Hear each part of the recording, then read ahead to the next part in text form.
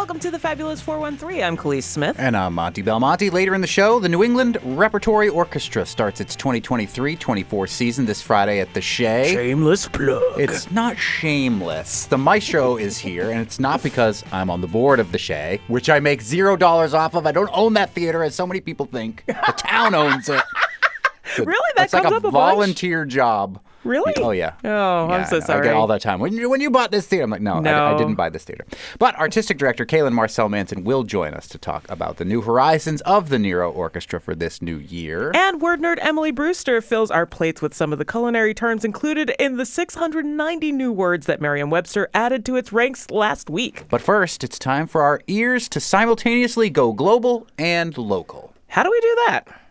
Your mic is very loud. Yeah, I was speaking since 1966, I think. No, 68. You might be 66. You're a little older. Yesterday's conversation. Oh, yeah.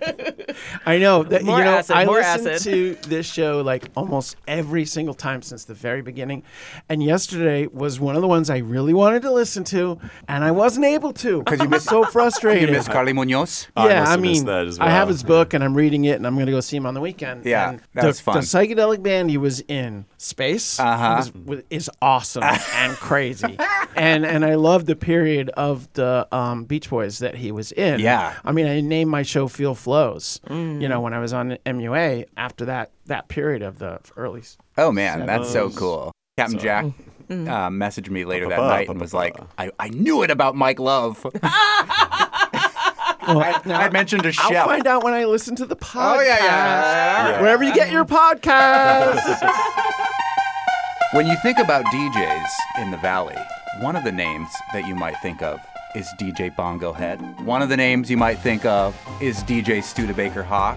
And one of the names you might think of is DJ Bex Taylor from right here at NEPM, who I listen to driving home from my Kung Fu class weekly. And we're going to talk about local music and local record labels with these three fine DJs right now. DJ Bongo Head is the moniker of Pablo Iglesias. DJ Studebaker Hawk is the moniker of Justin Cohen. And DJ Bex Taylor, we're not going to reveal your real name.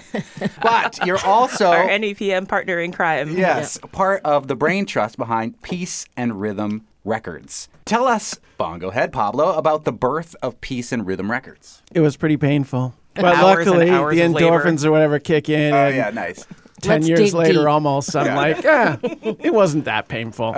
It was an idea hatched by Andahar and myself to try and put out some music by some of the artists that we already admired and were playing on the radio. And if not them, then at least someone else in that realm of groove-oriented global sounds. We were banding around names, and I said, let's just use Peace and Rhythm, which was the name of Andahar's show on WMUA, named after the Idris Muhammad album. Because peace is great, and rhythm is Also even great. greater. Yeah.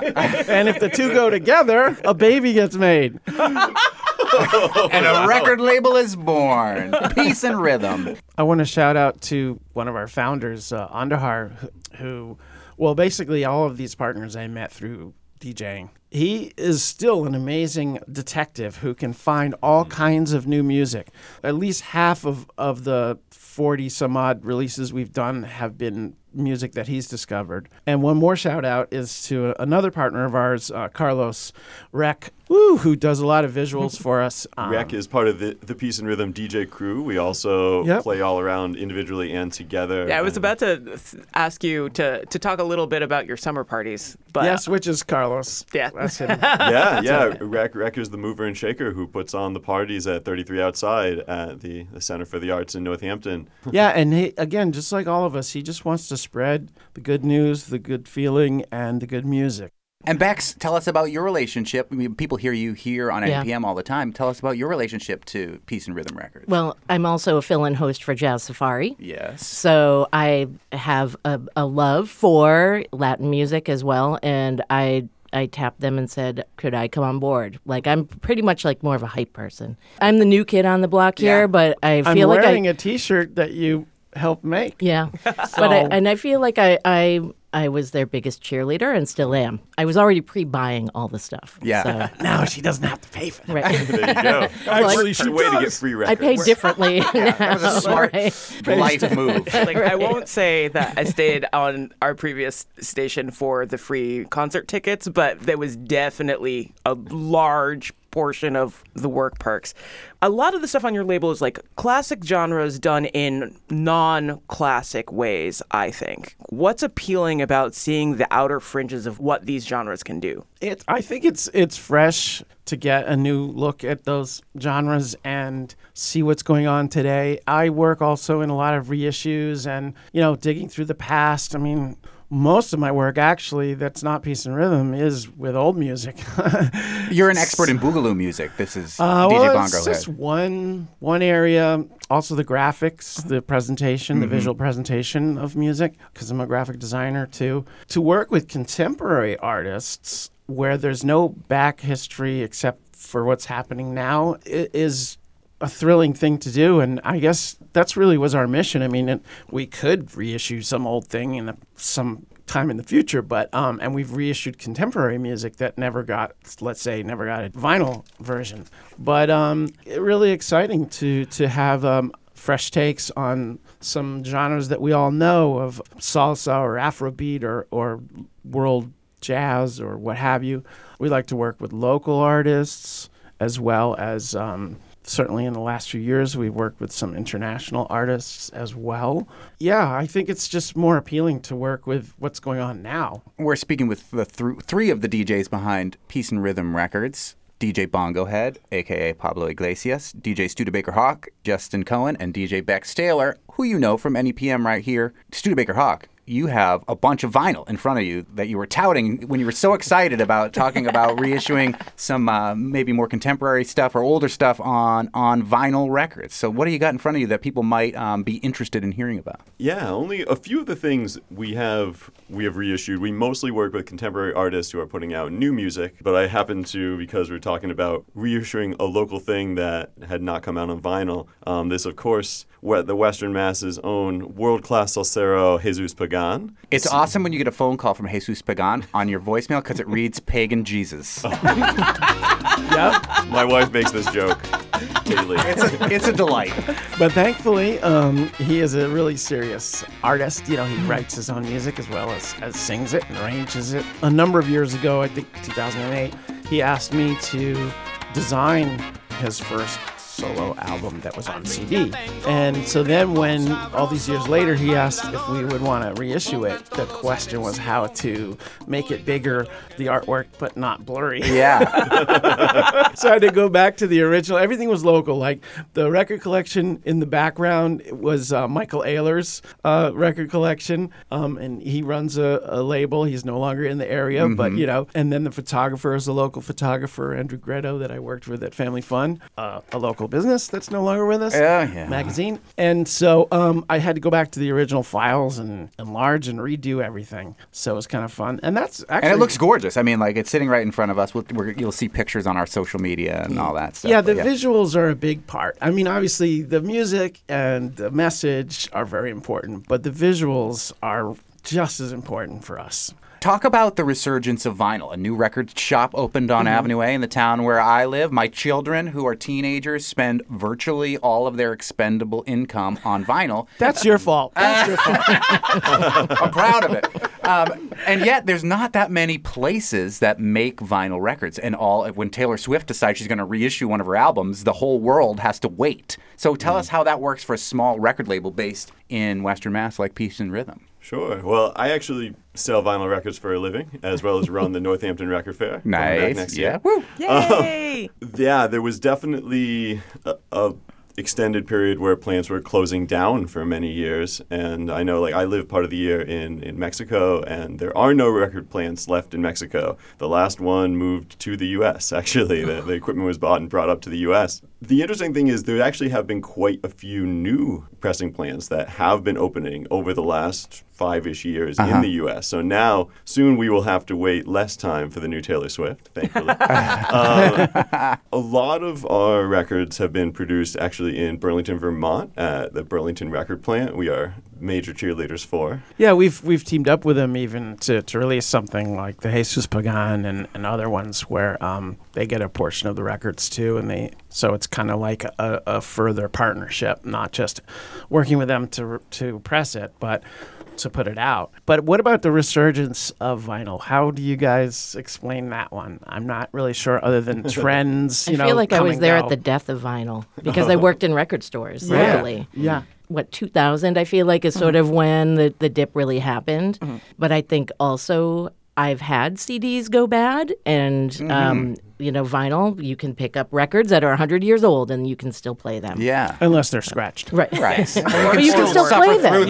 You can still play them. Whereas I have CDs that have deteriorated. So I am so here for the vinyl resurgence. I guess part of it, too, was all the downloading. If people could get digital music for free, why would they waste all their money on a record or even a CD? My children buy multiple copies of the exact same record because you were showing us, Bongo Head, earlier, that like the beauty of the vinyl itself is a piece of art. And then some of these artists release multiple versions of the way the vinyl itself looks. And so there's something artifactual about it in an era and an age where everything is so temporal and all your friends are digital ones and zeros on a laptop screen. To have big artwork blown up in front of you, to have a piece of vinyl that looks like a piece of artwork. But also, it's magic. I will also say, as a consumer and somebody who's a DJ on radio, a lot of times you get a download code. So you didn't have to make that choice. Yeah, and I used to have to make that choice of if I had a record and I was working at the commercial radio station, we did not have a record player. Do we have a turntable here at NEPM? We do. Yep. There's one in the closet that has been on we the floor. have one hooked up.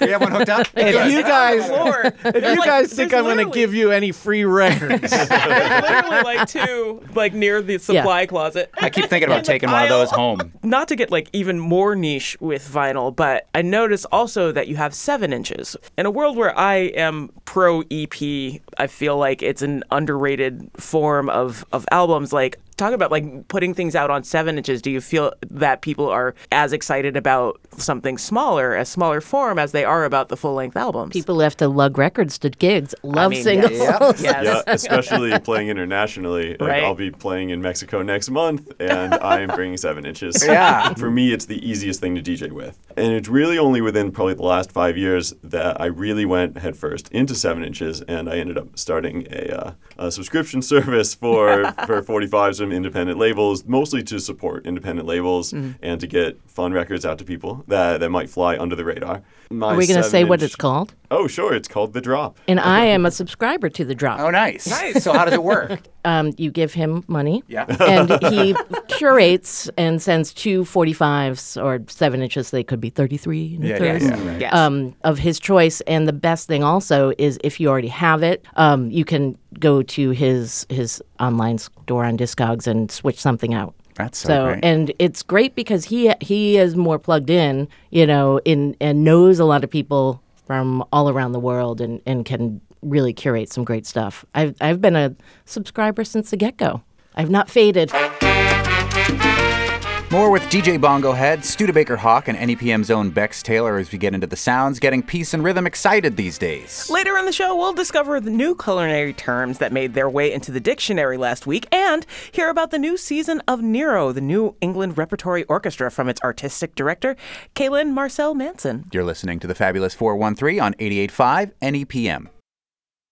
One of the other great things about working with living musicians is the live music aspect. And we've even put out something that there was no band for. It was literally a one-man band thing stuck in a computer for many years. And we brought it to light, and then there was an opportunity for that person to perform that music, so they had to get a band together. Yeah. And then the band had so much fun playing together that they created a new band out of that because they were making new music That's as so well great. as playing the music from the record. Who is it that we're talking about? We are talking about Campos and Loco Beach. Nice. So cool. And that all happened at the Green River Fest. Yeah, Right it was here Green River in the Fest. 413. So they got together. They got a band together so they could play Green River Festival and To play the music of Campos, but then after that, they decided to call themselves Loco Beach because they were making up their own music too. Oh, wow. That's so great. And then we're like, well, let's put out that record. Ring the alarm, call the truce, for we haven't even been introduced. We're we're celebrating music from around the world and from our backyard with our backyard favorite, well, I don't want to call it favorite, one of our favorite backyard record labels, Peace and Rhythm. There's lots of great record labels with out there. DJ Studebaker Hawk and DJ Bongohead and NEPM's very own Bex Taylor. What's currently on your label that you're most excited about? That's coming soon, or You know what? Let's give it two answers. What's coming out that you're super excited about, and what's already there that you wish more people would discover? DJ Studebaker Hawk. Sure, the already there, I'm going to immediately jump back to Compos. The second Compos album, The Eighth Door, I'm just super in love with. This was something it took us a bit to get it out, somewhat because Understatement. somewhat because of course, the delays in record pressing that happened over the pandemic. Thanks, Taylor. And Adele. And COVID. Oh, that thing. Yeah, whatever. I don't know. So 3 years ago. Yeah. But it literally probably took more than that because the whole thing is that these songs were being created sort of one at a time. And I said, let's make another album. Yeah. Oh, okay, well, then I got to make some more music. Encouraging creativity can take time. Yeah, and also like linking in with Khalees's great question earlier about reinventing old genres in a modern sense. That's completely what I feel like Compos is. What Joshua Camp, who is Compos, has done, I've never heard anyone else really have that sound. I don't think Joshua would describe it as such, but to me, it's like Colombian cumbia, a classic style with many genres, meets 90s synth, even some 80s synth, and kind of video game music. Nice. At least on like a couple of the songs. There's some disco beats sounds. in there. Yeah. With everything that's been going on in bringing global music to Western Massachusetts, with the music colliders and Barbess in the Woods, and people from New York and all over the world have really benefited from interchanging, with the people from Western Massachusetts. Mm-hmm. And this is just one of the people behind these bands are just some of the people who have benefited by the opening up of that scene here over the last 5 to 8 years or so. What I'm excited about what's coming, because we are entering into the spooky season. And this is DJ Bongohead from Peace and Rhythm. Of Octubre, as we say. In Espanol, several musicians that we know from Austin, Texas, were fooling around with cumbia and electronics and trying experiments in the studio. They had never actually played together, but one of them had produced the other one's record previously.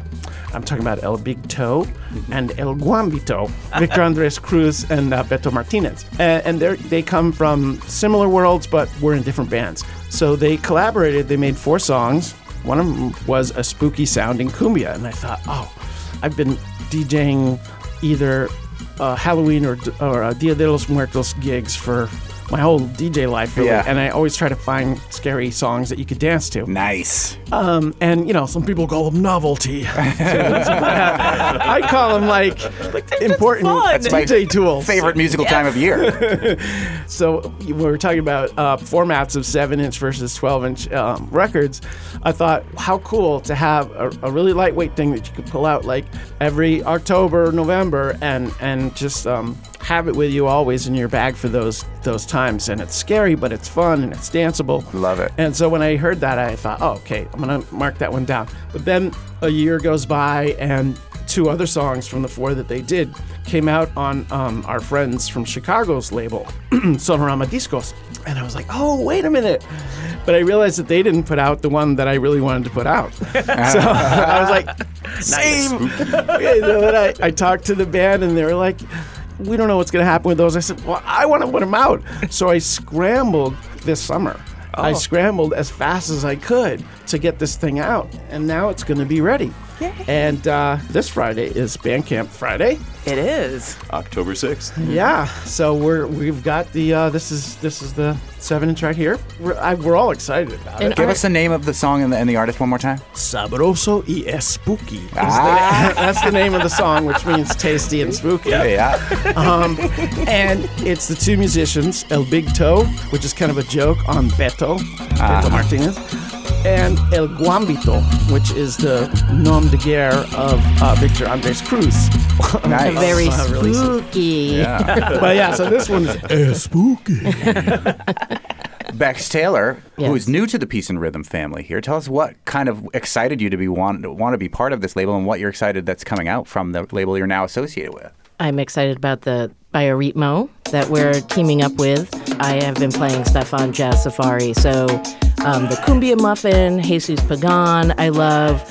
Quita Penas, I played that a lot. Spam All Stars, Macabeo. So, what was your question again? Yeah, I just went down the path. You nailed it. She was a fan, basically. You were a fan, Right. and now you're now Yeah. you're part And of now the Brain Trust. And because it is just really interesting music, the stuff is just high quality. I just wanted to make sure that we're still putting that stuff out because it's financially, it's not like $10. It's an expensive hobby. Right. Right. Right. It's a labor of love. Yeah. Yes, it is. Yeah, a lot of these records, they might not come out if we don't do it. And that's really where we're doing this. I mean, because we don't make any money. This is not our job. This is our labor of love. Peace and Rhythm is not our job. This is just us trying to help the artists put out great music. And a lot of these artists probably would not even exist, but certainly would not necessarily come out in vinyl. They might just come out on like the band's Bandcamp or something if we didn't help out.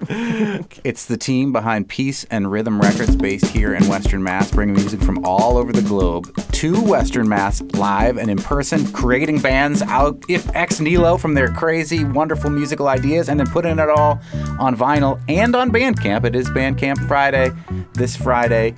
We've been speaking with Pablo Iglesias, better known perhaps to the world as DJ Bongo Head, Justin Cohen, DJ Studebaker Hawk, and our very own Bex Taylor from NEPM. Thank you all so much.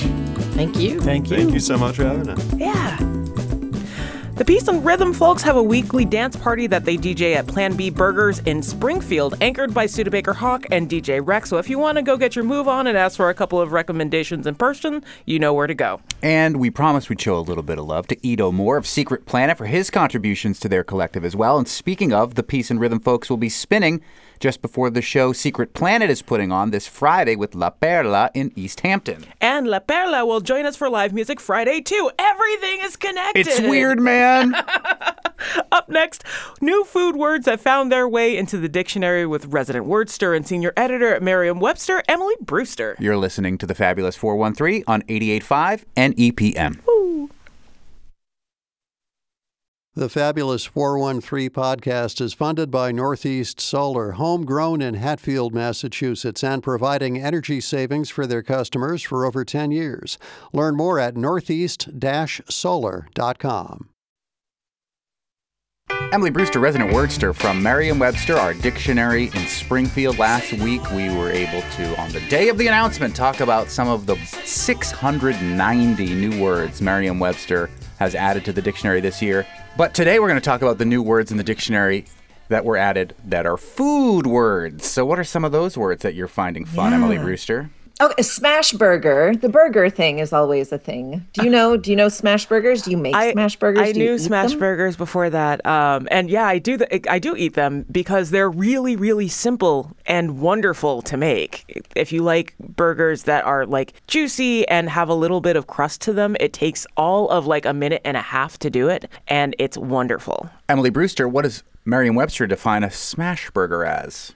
It's a somewhat complex definition. The first is a hamburger patty that is pressed thin onto a heated pan or griddle at the start of cooking. Also, a patty, as of beans or ground turkey, prepared similarly. And then sense two is a sandwich featuring one or more such patties. I do agree that hamburgers are sandwiches, although the hot dog is a sandwich thing has been well litigated by our friend Judge John Hodgman. We won't go into that. I will shamelessly... No, we will not.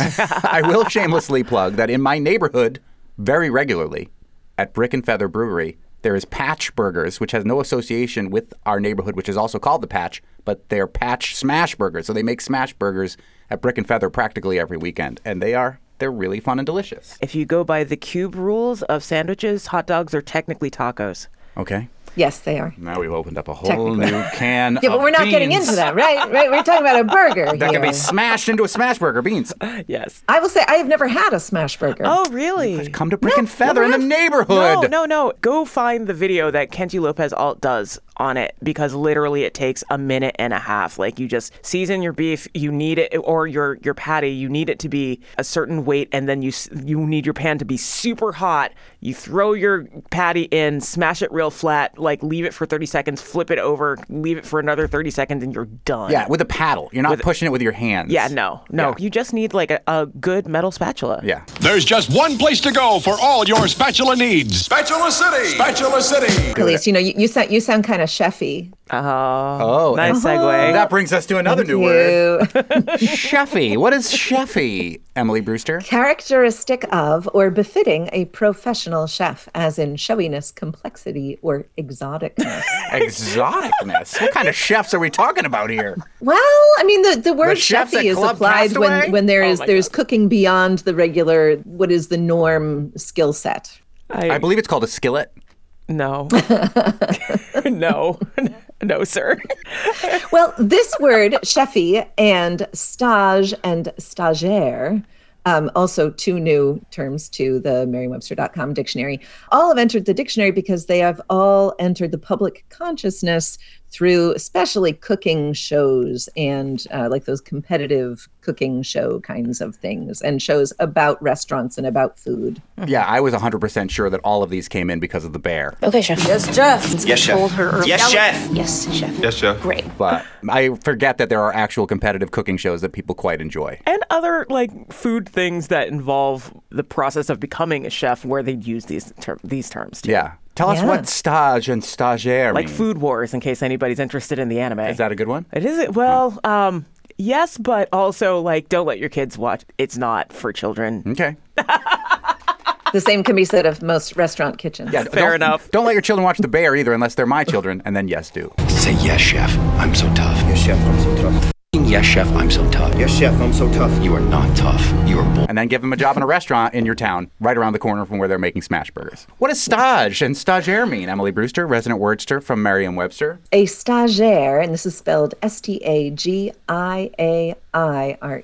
is a usually unpaid intern working in a professional kitchen as part of their training to become a chef. A cook who is doing a stage. And a stage is a usually unpaid internship in a professional kitchen that is part of a chef's training, or a person who holds such a position. So these are both terms that people in the culinary arts have known for a long, professional culinary arts have been familiar with, but now they are becoming part of the broader lexicon. It's crazy that unpaid internships like that are still legal, but okay, I guess it's important to get a lot of exposure to how to do some fancy stuff in the kitchen. Yeah, what usually ends up happening is that you'll get a stipend from whatever school you're with that has gotten you the internship to try and tide you over for the however long your internship is, often about like 3 months. That's very good to hear. I appreciate that, Cailin. What are some of the other food words that were recently added to Merriam-Webster's dictionary, Emily Brewster, from Greenfield, Massachusetts, from our dictionary in Springfield? Well, here's another one that I have no personal experience with. Have either of you ever tried emping, E-M-P-I-N-G? I have not.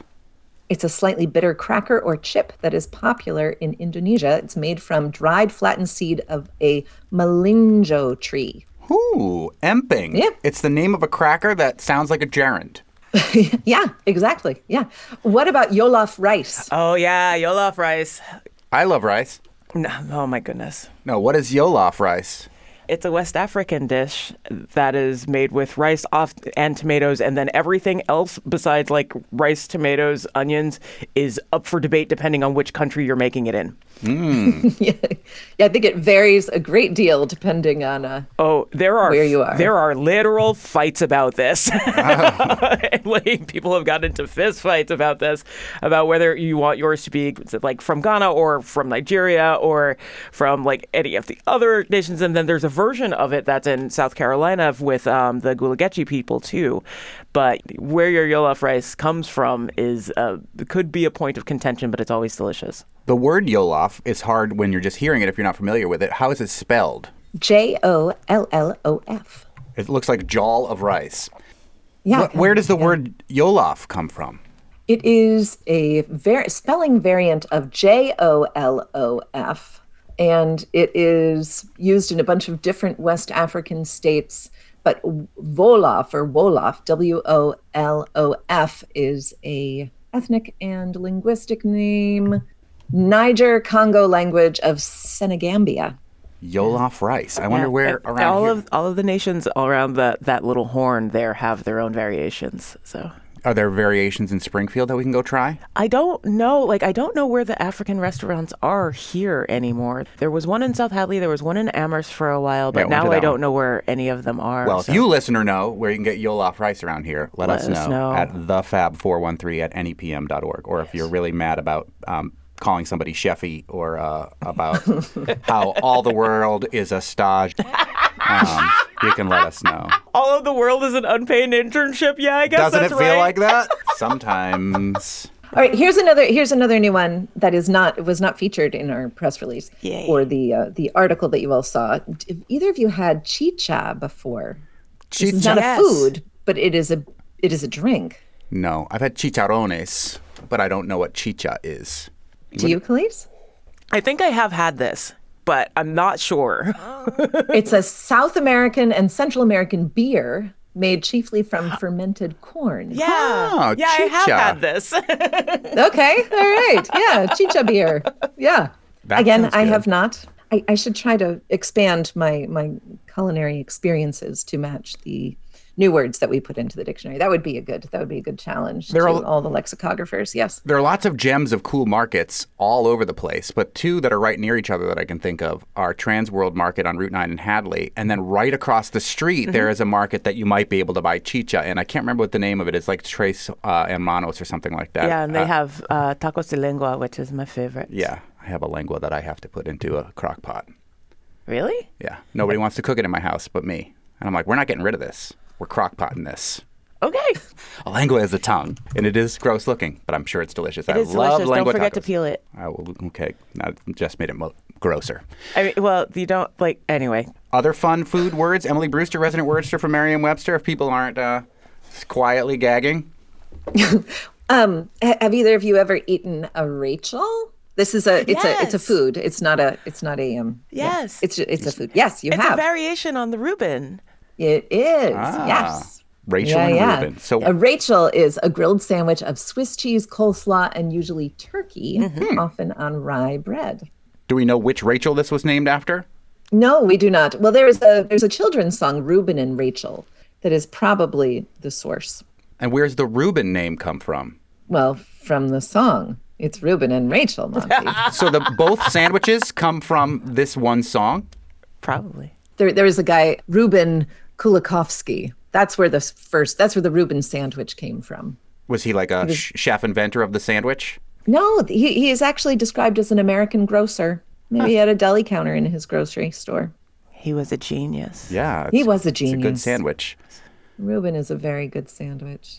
Although nobody ever gives me as much sauerkraut as I want on it. I really just want a sauerkraut and cheese sandwich, and whatever protein is there is along for the ride. So wait, differentiate. What's the little bit of difference between the Reuben and the Rachel then? A Rachel's got coleslaw instead of kraut. Oh, basically. okay. Okay. Yeah, that And, sounds like and it's usually good. has turkey instead of corned beef. Right. Or pastrami. Yes. Isn't a Reuben also kind of classic with pastrami? It's better with pastrami. Yeah, I love pastrami. I know. I'm hungry. We did this to Okay, I have ourselves. another word for you that will cure your hunger entirely, especially as we are talking about smash burgers and pastrami and corned beef. This word, it'll be very clear why we didn't choose to publicize this one because it's really gross. The term is meat sweats. I've been using this word for over a decade. Same. I'm so glad that this has gotten into the dictionary. Same. I feel like meat sweats and itis are always in the same breath. I don't know the itis part of it, but Oh, well, that's not in the dictionary yet. We'll just keep that to ourselves. let's hear what meat sweats is according to Merriam-Webster. All right, and I am very curious about the items. An increase in perspiration after consuming excessive quantities of meat. Is it a real thing? Yes. I don't know if it's scientifically provable, but it definitely feels like a thing that's happened to me and my friends Yes. many times over the years. Yes. The term dates to 2003, I think. Yeah. Apparently, there's a diet-induced process, thermogenesis, where your internal body temperature is increased due to an increase in metabolic activity. So it's like a So- workout. I should feel good about the meat sweats whenever I get them. It'll be like I went to the gym. Well, no, except that it's not really. I don't know that it really does this. This again is not. You're not a not scientist. the dictionary's job. No, You're a no, linguist. not a scientist. You better do an experiment to see if the meat sweats are really. We'll do it here in the studio. I don't know how that applies to language. Well, apparently the thermic effect of digestion is not so strong that this is something that. Well, feels like I've had it.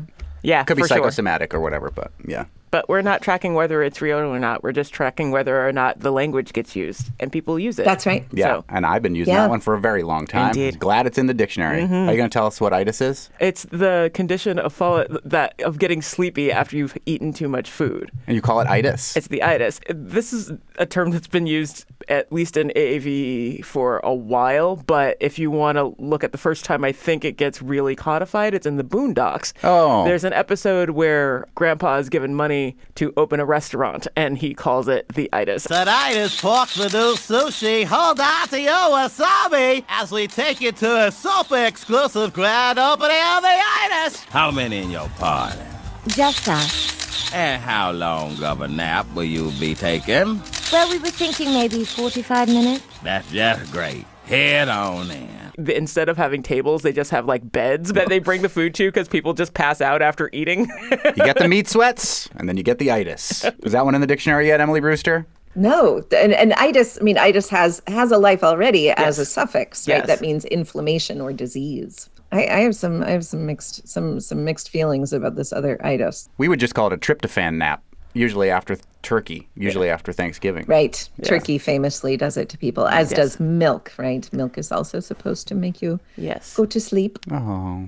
There are always food terms that are entering the language. It's it's a constant source of a constant font of new words because people are inventing new things like smash burgers, right? It's just like a new method of preparing something that people have been eating for a very long time. And then also English speakers become aware of culinary practices and dishes that are prepared in parts of the world where English is not spoken. And then we adopt them as our own and eat the things they refer to. Well, if you know where Yolof rice is in the 413, that we can get it at a restaurant, that would be fun to let us know. We're not picky about the nation because we're just really excited to have the opportunity to eat it. I mean, I'm especially excited about the opportunity to eat it where I don't have to make it. And if you are excited about or mad about any of the new words, you can email thefab413@nepm.org, and we'll talk about your conundrum with the word nerd next week. We've got more new words to talk about as well. This is a huge list. Yeah. Thank you, Emily Brewster. Thank you, Monty and Khalees. Cool. Let's see where we can find some empings. Yeah, no, I bet your Trans World Market has them. I bet they do. Up next, we're joined by artistic director of the New England Repertory Orchestra, who has a cautionary tale about the itis as well. Maestro Cailin Marcel-Manson. We have so much fun here. You're listening to the Fabulous 413 on 88.5 NEPM.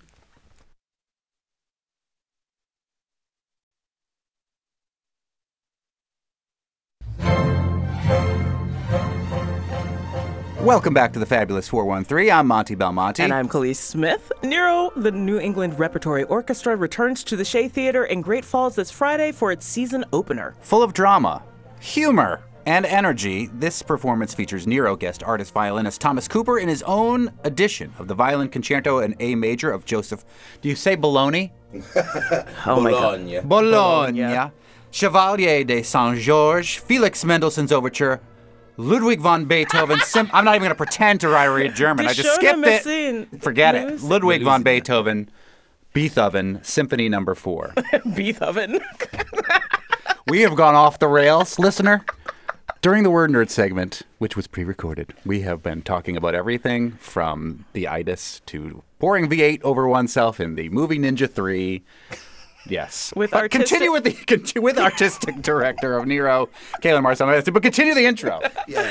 Joining us through all of that, this wonderful human being, the maestro of NERO's Springfield's own Cailin Marcel-Manson. Cailin is a baritone and a conductor, a Philadelphia native who has toured as a soloist and master teacher at major concert venues throughout the United States and colleges besides Europe, Asia, and many organizations. He's been a guest cantor and soloist at some of the world's most famous churches and cathedrals, including Notre Dame. The one in France. not the college. Cailin is currently Associate Professor of Practice in Music and Director of Music Performance at Clark University, the Music Director of the Keene Chorale in New Hampshire, Music Director of the Barn Opera in Vermont, Choral Conductor at Walnut Hill School for the Arts, Artistic Consultant for Mid-America Productions and Mid-Am International, and Artistic Director and Chief Executive Officer of the New England Repertory Orchestra, whose season opens this Friday at the Shea. Welcome back to the Fabulous 413, Cailin. It is always a delight when you are here. Seriously. Thank you so much. Glad to be back. So I know we're going to talk about your season, but Yes. you just got back from touring Europe this summer. Yes. Let's talk a little bit about how your trip went.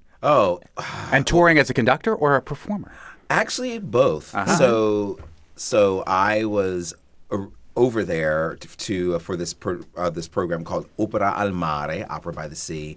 That's a project of Barn Opera as well as Opera Vermont there that welcomes young singers to study Italian opera in a rather immersive way. So we actually have an Italian professor from Middlebury College, Sandra Carletti, who gives daily Italian classes to the students, and actually was really wonderful about where we were is that we actually are in Cesenatico, which is on the Adriatic coast. It's on the Romagna Riviera. So we really didn't hear much English spoken at all because that's where the Italians go to vacation. So if there were tourists, they were German or Dutch. So we didn't really. And I have to tell you, so last summer, this past two summers ago, I had actually spent my first extended period of time in Istanbul. I was there for basically a better part of 2 weeks. So I flew to Italy via Istanbul with my husband, and so I got to share some of that with him, and it was really, really intense. It was the first time, I think, in a very long time that I'd been away from home for 5 straight weeks. You know, for those many of us performing artists that travel internationally, you get used to being home, away from home for months at a time, especially in opera productions. Mm-hmm. But, you know, recently I would say maybe in the last 10 to 15 years of my career, most of my work has been concert work. So if I've had to travel internationally, you're gone for a week and you're back. You're gone for 2 weeks and back, not for 5. Mm-hmm. And, you know, I missed my bed a great deal. I missed my dogs, but we have a wonderful neighbor, Lisa. Lisa, we love you, that watched our 2 babies for us. And we just had an amazing time. And I have to say, I was quite a bit unnerved. I was annoyed, can I tell you? when after being in Cesenatico for 3.5 weeks, and then coming back to Florence in July in the height of tourist season, and you get that, you enter a restaurant and you get that look from, oh, you're not from around here. And then they default to English. And I'm like, I've been speaking Italian for 3 weeks. I'm in Florence. Why am I speaking English right now? So it is one of those things. I was very glad to be back in Springfield. I bet if you went to Florence, Northampton, then started to speak Italian, you'd have the exact opposite sort of reaction. Well, and my students do get these things where I just taught a masterclass for emerging artists at Clark, so young professional singers, and they were singing Italian, they were singing Italian arias and German art song and German arias, and it's just part of my wiring. So when we're talking about text, I start speaking in German to them, and one of them was a Fulbright Fulbright scholar, so she understood, but the students were like, here he goes again. Do you mind translating what you just said? Polyglot showing off in front of the orchestra. I mean, that's just what happens when you do opera. You have to take in all of the languages. Yeah. It's and it gets into you. I mean, I think there is that. What I really do appreciate. I've seen people talk about studying abroad. It's different. It's still different than when you're living there. And I spent 2 to 3 years of my life over there, and then dotting back and forth between the U.S. and Europe for a long time. And there's that inflection point where you stop thinking as for a while you think in translation. So you think okay, you're hearing them and you're translating it to English, and then you have to translate to German. or whatever. And so you get that inflection point where you actually start thinking like a German. You start thinking in Italian first. And I had that. So when it was disrupted while I was still in Italy, I was mad. I was like, I just got here. I just got there. That's so valid. So valid. We're speaking with Cailin Marcel-Manson, who's now back here in Western Massachusetts, making his home in Springfield, back with his husband and dogs in his bed. Yes. In Springfield, and is the maestro of NERO, the New England Repertory Orchestra, which will open its 2023-24 season at the Shea. Again, full disclosure, president of the board of the Shea, makes $0 off of it, but love to welcome this orchestra, not only because of the mix of music and musicians, but because of the mission of the orchestra. And if people missed you on another time you were on the show, remind us what the mission of NERO as an orchestra is. Well, our mission is really twofold. Our mission is the primary goal of NERO is, it says it on the website, but I'll say it because it feels good to say, is to dismantle the exclusivity of symphonic music as an art form. It's just part of our culture. We have perceptions and connotations around what we think classical music or symphonic music is supposed to be. And we are trying to there's certain things that are nice about it. It's nice to get dressed up. You are It's always just dressed there, up. You look fantastic but right this is now. You cannot see. For those of you who are listening, I am wearing chocolate brown. I have this fleur-de-lis design on, and I've got blue, and I've got this lovely vintage blue brooch on. And I'm matching blue boots. Yes, Oh, yes. yeah. I'm known for boots and a brooch. Always. So if you want to think, so you think Cailin Marcel-Manson, think boots and brooch. But just the ability to flow the way we are in conversation. I feel that everyone says music is a universal language, but when they enter into, I like to call them temples of culture. That way of being, somehow something stops about that. It has to be contained. It has to be packaged in a certain way. And when you really do think about the people, even the people, the Beethovens, the Mahlers, the Mozarts, when they were doing the bulk of their work, whether it was under the patronage system or not, they were all railing against that in their own way too. Beethoven was writing the music he wanted to write. Mozart was writing music on commission, and some of the stuff that we love, he was writing for his friends and for the people to enjoy in their own way. So it's always been part of the spirit of this music to be open to everybody and for everyone to access it and to have a part in it. But I feel that culturally it's not that we've lost that, we've lost touch with it. And so NERO's endeavoring to bring that to the forefront, not just to say it, but to do it.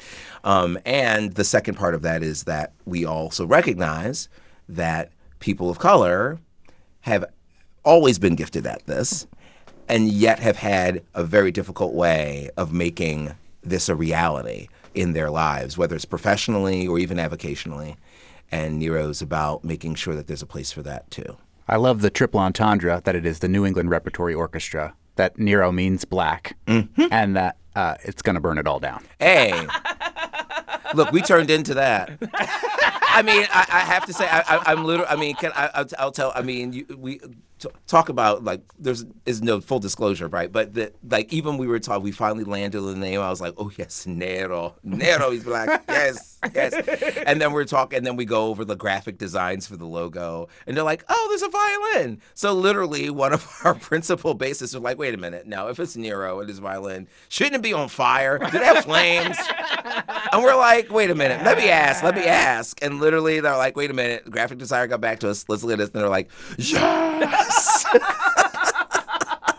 It's perfect. It works so well. It The does. opening of the 2023 season is this Friday at Yes. the Shea in Turner's Falls. And we are very excited to welcome you back there as a board member and as a patron of the arts and a big fan of the work that you do. Cailin Marcel-Manson, the maestro of NERO Orchestra, thank you so much.